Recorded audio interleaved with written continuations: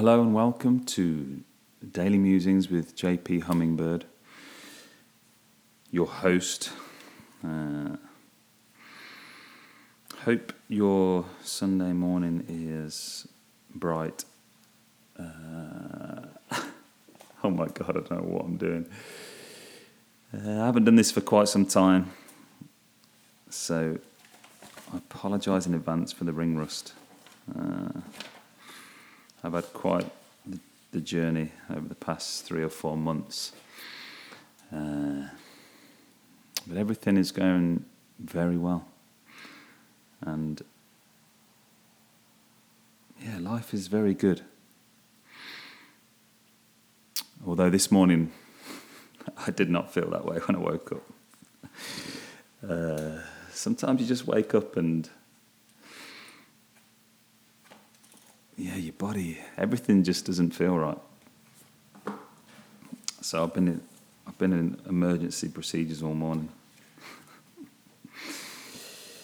I'm going to open, so for the next hour maybe less, I'm just going to see what comes up.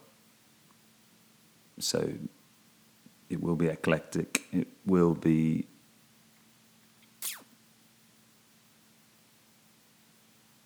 trying to be unfiltered, which is not always easy. So you'll get a glimpse of how this mind works, and maybe your mind works in a similar way, and hopefully something interesting comes out of it. I'm going to start with Roberto Bolaño, who's my favourite author. And I've had a daily practice where I just read a chapter of his novel Antwerp, which I'm not sure if I've mentioned it before, but I love his quote on the front. This is Roberto Bolaño saying this. And this is the only sort of blurb on there. Oh, there's some on the back, but the one on the front is, "The only novel that doesn't embarrass me is Antwerp." And that's classic Bolaño. If you ever read some of his criticisms or his critiques of different authors and stuff, he's electrifyingly scathing. And rightly so, because he is very brilliant.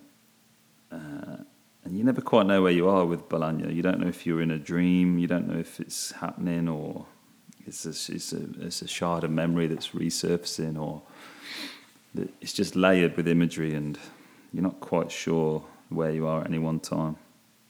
And I like that feeling. It feels like real life. But yeah, this chapter's called The Sea, 22. So this book is sort of half poetic, half novel, half crime, detective novel, half literary exploration. It's kind of, I don't know. I think he likes it so much because he wrote it when he was young, and it's just pure, like, it's, God, I'm talking absolute pants. All right, or pony, as a Scouser might say. It's called The Sea. Photographs of the Casteldefels beach. Photographs of the campground. The polluted sea. Mediterranean. October in Catalonia. Alone. The zenith's eye. They alternated.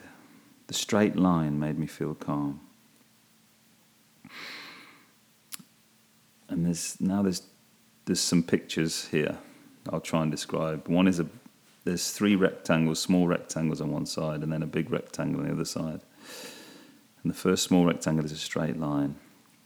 The second one has curly lines.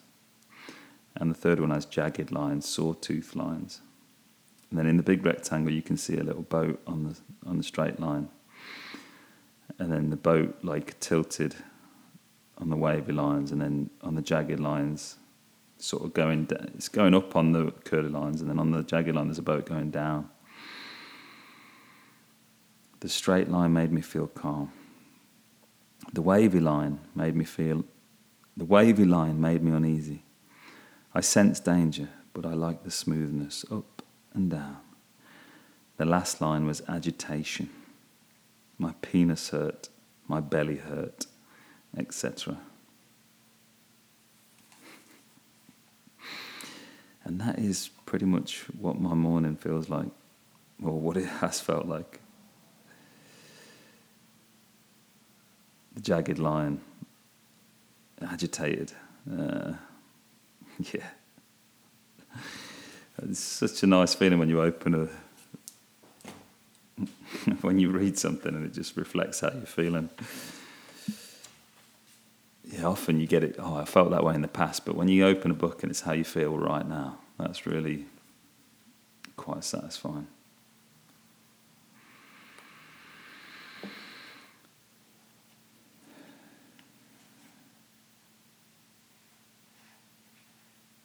So if you've never read any Bolaño, I first encountered Bolaño when I was in India, and I went on a Panchakarma retreat, which is a very interesting experience. You're with an Ayurvedic doctor. And this place where I was, there was like a family. It was a family-run thing, and very small and hidden away somewhere in Karnataka. I can't remember the name of the village right now, but it's like kind of felt a bit like a mental institution. Some of the characters you meet, but I was there to just. I remember I had real bad sinuses. For most of my life, my sinuses were just this abominable snowman. For some reason, that's come in my head. But they were just constantly agitated, swollen. Could not rarely breathe properly through my nose, other than when I was exercising really hard. Maybe that's why I got addicted to exercising and training and doing circuit classes. But they were the times when I actually felt I could breathe. I think that's how I first, noticed the breath, At night time, I was often just not breathing properly. And then, I found out about this place because I met this Ayurvedic doctor on the other coast, further south, in Tamil Nadu. And he was an American guy, very, very interesting character, who sort of lived in the south in the winter and delivered these little Ayurvedic courses. And he was so passionate, and it kind of got me inspired. And he gave me this, kind of empowered me with this idea that you can fix yourself with most of the time just by adjusting your diet and your lifestyle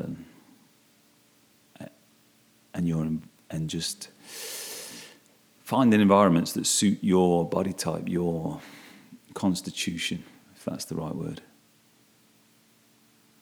So he always would escape to the north in the summer, because if he stays in the south with the heat, and his constitution was like Pitta Vata, which is air and fire, then that's not the best place to be. You need a cooler climate to counter the fire,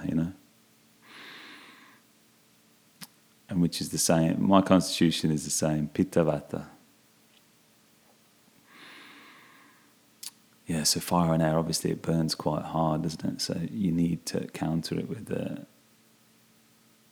it's interesting. I won't go too much into it, but I thoroughly engaged with the idea, this idea of not, there's no one panacea.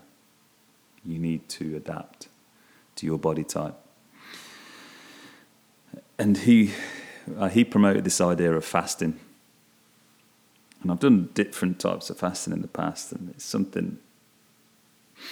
But when I was younger, I was very good at fasting, and I don't know what. Maybe it's just the intensity of. Because obviously, phases of your life, there's more, are also will affect your constitution.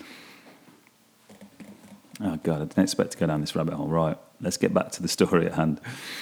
So he recommended this place anyway, and I went to this place, and it was like you had to just be very calm and settled, and just very simple sort of. They didn't encourage me to do lots of exercise and stuff. It was because I was doing this process where you drink ghee every day, which is like clarified butter, and you build up, you like build it up in your system, and you saturate the cells, and then at some point you flush it out. So you don't want lots of movement and energy and exercise. So I was leading this very sort of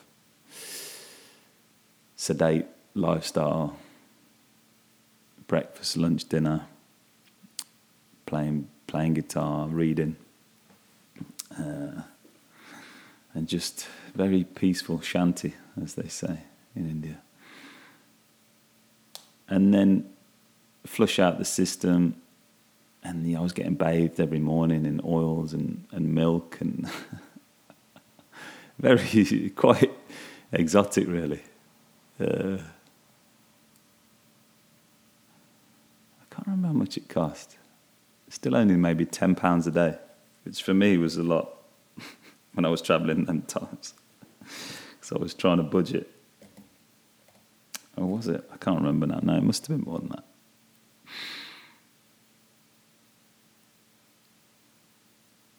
I don't know why I brought price into this. So maybe I didn't want it to sound. I'm still trying to hold on to my working class roots. But I'd say I've definitely entered the middle class.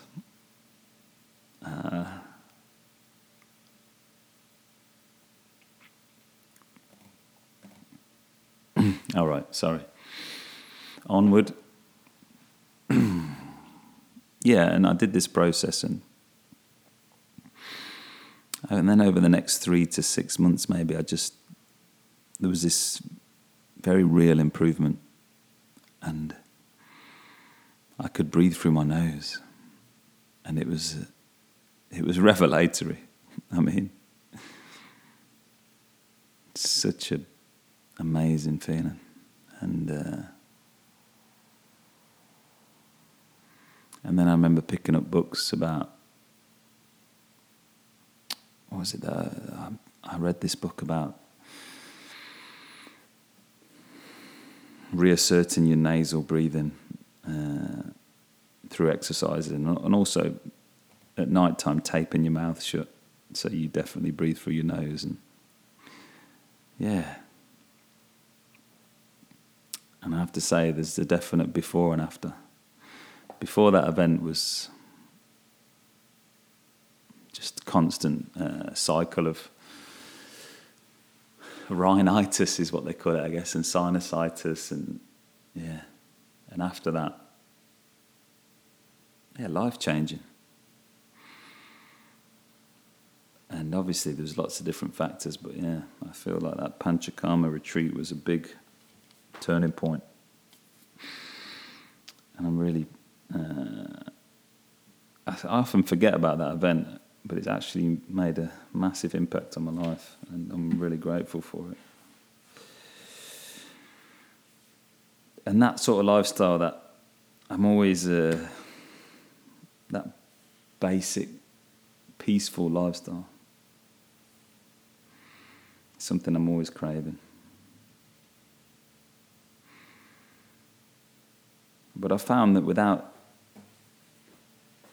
without routine, without work, maybe it's just that part of grown-up working class. That work. There's power in routine. There's a freedom in routine for me. There has to be an element of that for me to enjoy the downtime, if that makes any sense. So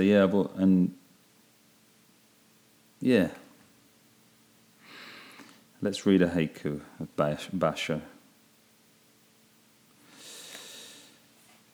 This is from Basho on Love and Barley, number 20.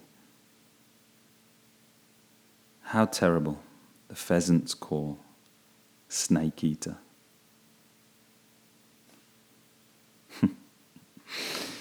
Oh man, yeah, that's great. So this morning I wanted a podcast. I wanted a podcast. I haven't done it in a long time, and I'd lost my voice. Not literally, not physically, but I don't know. I lost my voice. I'll leave it at that. And today I woke up. I tend to wake up zen early now, like 3-4 in the morning, and it was getting problematic. But I've just decided now that I just go to bed ridiculously early. So when I do wake up in the early hours, I'm kind of functional, and I have I love being awake in the early hours. I love being able to sit looking out into the night sky and with the dawn emerging, and I play my guitar and read, and usually in the morning just poetry, and I'll try and compose something. And there's just been songs have been emerging again. I'm not sure if I'll play anything today. I've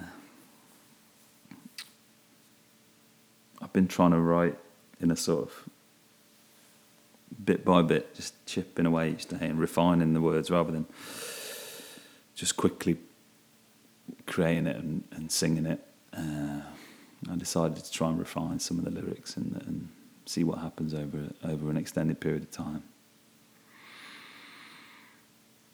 Although today I just created something, and I think I'll try and read it. Today I woke up crazy early, as always, probably 12:30, 1 in the morning, and I was trying to sleep again, and I don't know, for some reason,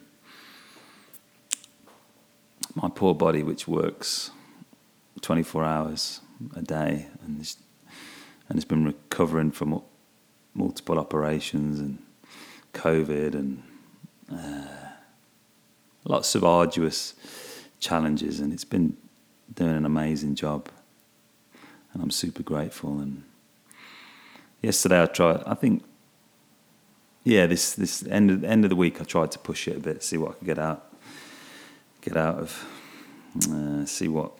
So I played football on Friday with my work friends indoor, which is one of the most fun things an Englishman can do. And then the day after, I was out and about because it's blissfully clear and bright and sunny at the moment, take advantage of it. And I ended up back at my workplace. I went up and used the gym, did a bit of cycling, and then did some yoga, and I felt like, I was just like, yes, I felt amazing. I was getting those feeling back when everything's in tune. And then towards the end of the night, I could start to feel it. And last night, I don't know, I don't think for some reason, everything was sort of out of whack. And I could really feel it today. So I woke up. I managed to get some sleep. Back up at 4. Coffee. Nettle tea. Made some porridge with apple and berries, blueberries, and more coffee, and trying to clear my head, but it just wasn't happening. So I went to extra emergency. I got on my little scooter and rode down the canals to McDonald's, because I like to sit in there and drink a black coffee and look out, because the windows are so open. So I find a little corner and sit and drink black coffee. And that's the golden time when I'm trying to make it a habit to sit and look at my phone for an hour, because I've just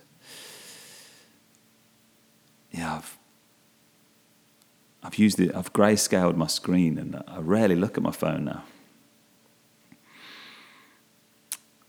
I was listening to the Wolf and Owl podcast, which is probably the funniest podcast out there at the minute. Two comedians from the UK just ridiculing each other in a really loving way. It's such a beautiful podcast. And they were shocked at how much they looked at their screen time, and they were really shocked at how much screen time. And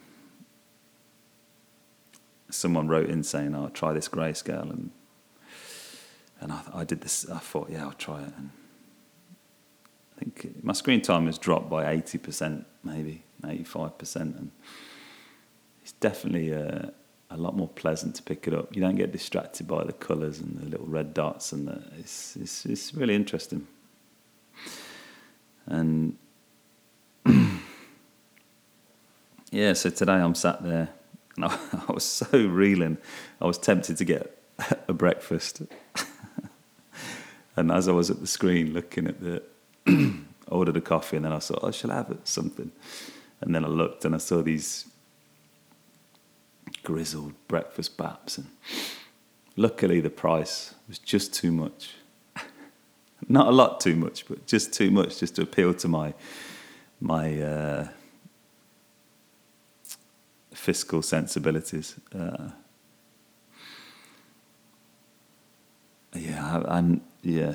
I can be notoriously tight, and sometimes that pays off. Sometimes that's a good thing.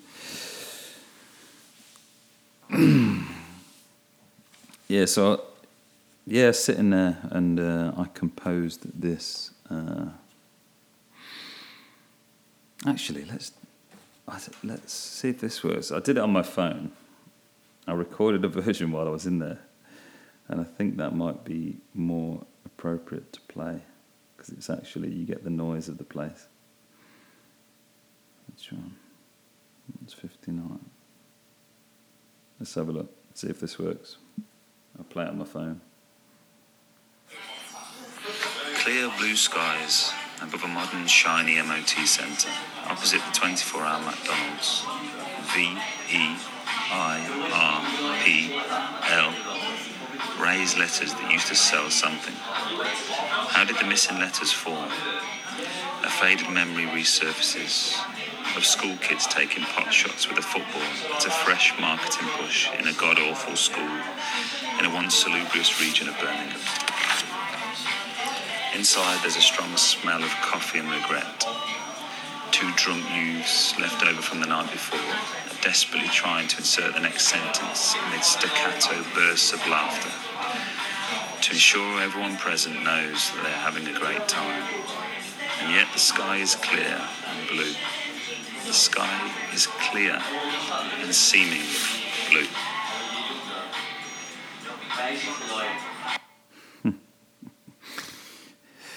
I hope that doesn't just sound like chaos, but I guess it was chaotic. And at first I was like, oh, shit. Normally there's no one in there. So it's just me and a cup of coffee and the sky. But yeah, it was just... listening to that, it sounds super rowdy. But I must have found some focus within that to write that. So, and Very enjoyable. Very enjoyable. It's definitely changed the tone of my day, which started quite bleak, and now feels like something. Some of the dots might get linked up, and something good, or some things good will happen.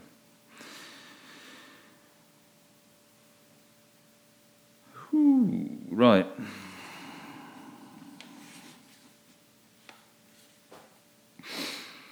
I wrote something down the other day, podcast musings jump off. So I was trying to build towards doing it. Let's see, I might go back to that and see what comes up. It says here, read romance novel in Antwerp. So let's do that, if I can find it. Oh yeah, because Antwerp's handy. It's here, romance novel. That's one of the chapters. When I first picked this book up, I thought it was a book of poetry, because I've read I love his books of poetry. So I was just reading, skipping chapters, but there's a narrative that goes through it, within the dreams and the sort of just images and different angles and different ways of approaching the stories. It's a romance novel. This is number 19, chapter 19. I was silent for a moment, and then I asked whether he really thought Roberto Bolaño had helped the hunchback, just because years ago he was in love with a Mexican girl, and the hunchback was Mexican too. Yes, said the guitarist. It sounds like a cheap romance novel, but I don't know how else to explain it. I mean, in those days, Bolaño wasn't overflowing with solidarity or desperation, two good reasons to help the Mexican, but nostalgia, on the other hand. It's just so it's kind of like a confession. I mean, yeah, it's just everything's up for analysis. Everything. I like the way he just whacks his name in the middle. He has this theme about hunchback. It must be a Latin thing.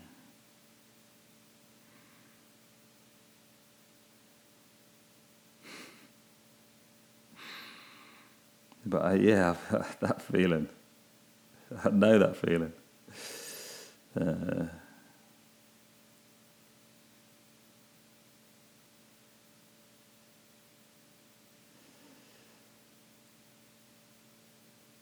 Whether he really thought Roberto Bolaño had helped the hunchback just because years ago he was in love with a Mexican girl, and the hunchback was Mexican too. Oh yeah, that's why I enjoyed that line. So I was just sort of thinking, why do we do what we do, you know? And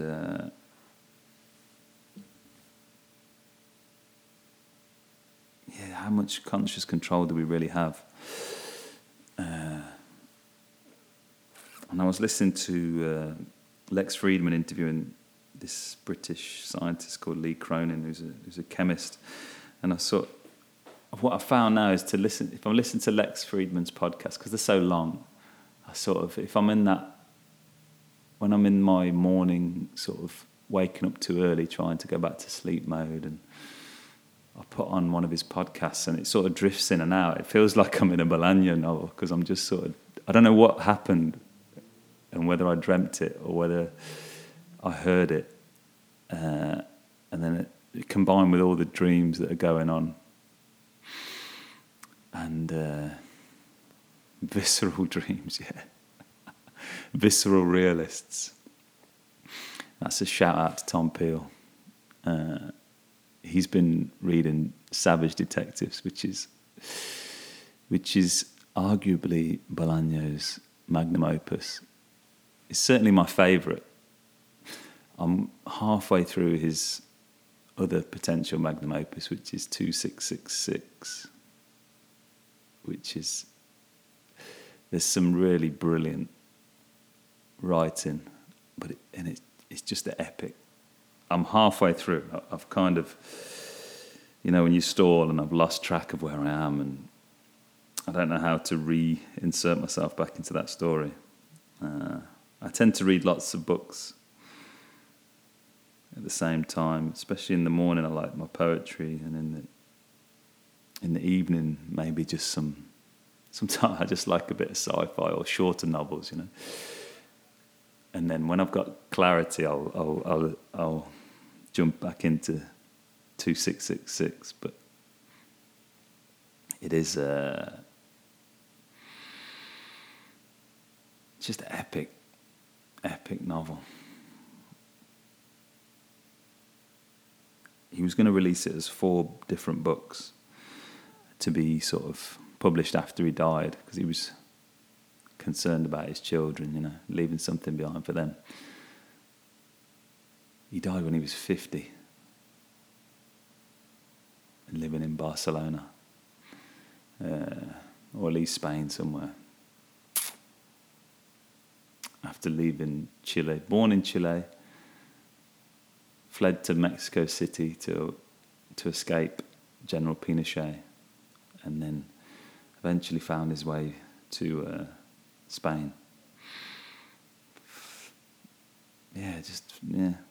Interesting immigrant story, and just a brilliant author.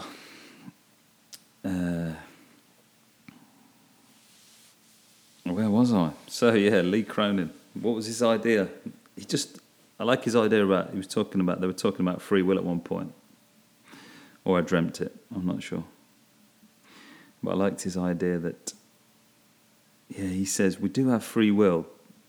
However, it's a blend of conscious and unconscious thought processes. Obviously, we can rationale with the conscious process, but the unconscious process, we don't know how that emerged. I like that idea. It's interesting.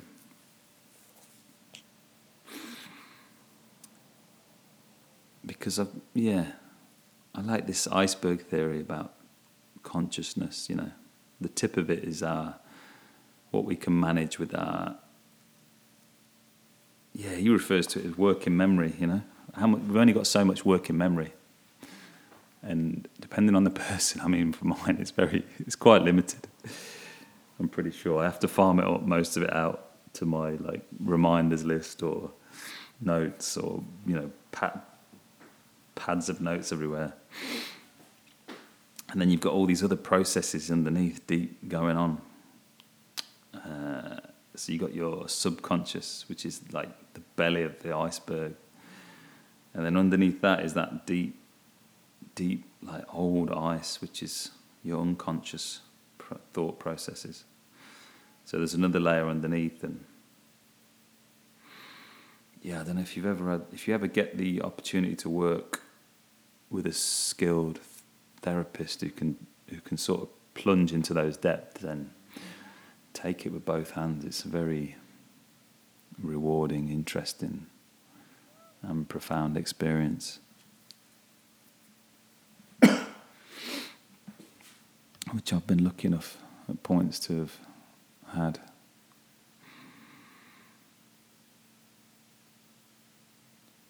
And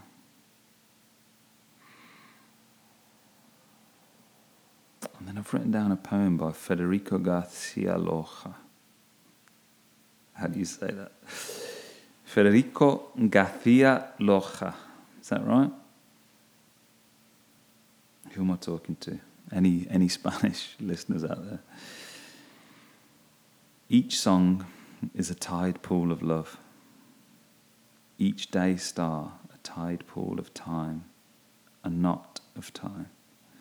And each sigh, a tide pool of a cry. And that's called tide pool.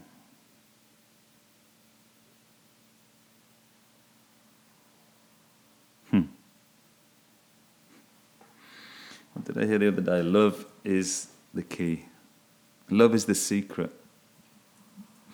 Just love what you do. Yeah.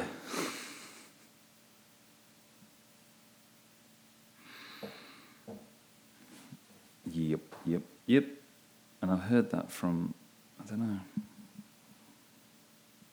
Okay, I think I'm losing my way.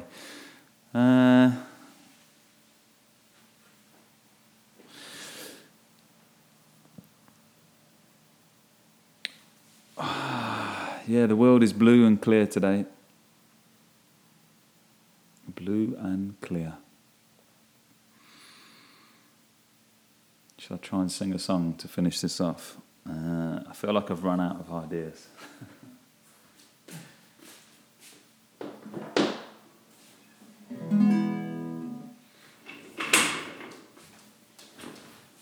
So, sorry if this makes a noise. I'm going to move the microphone and maybe sing a song.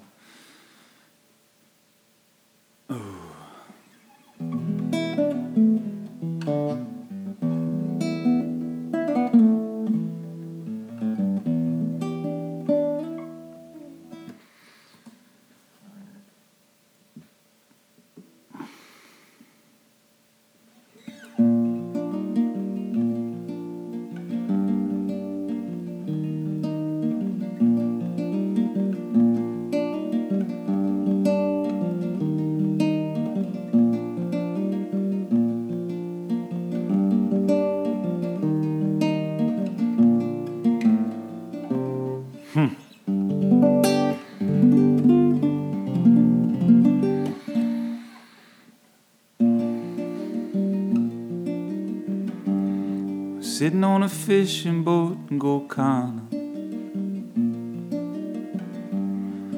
consumed by the crashing waves, on an island of hope.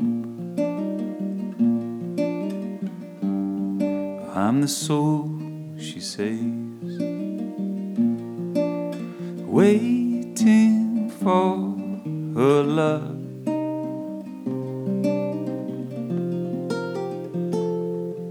To arrive among the boats, there's lights and laughter. The ancient stars above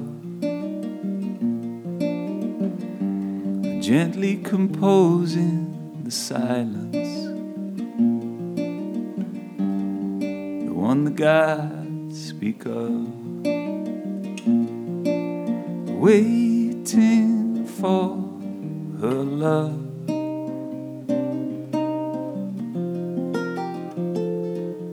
To arrive.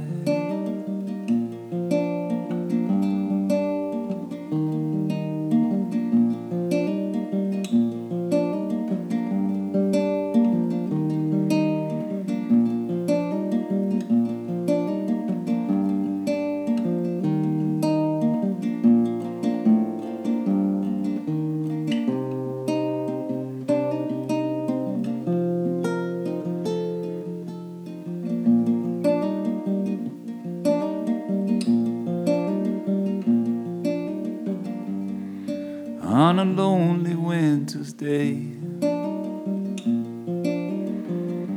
as I finger pick my guitar,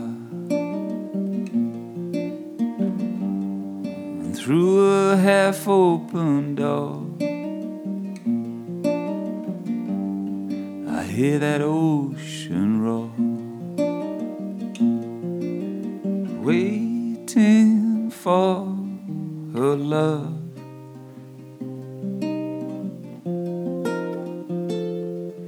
To arrive.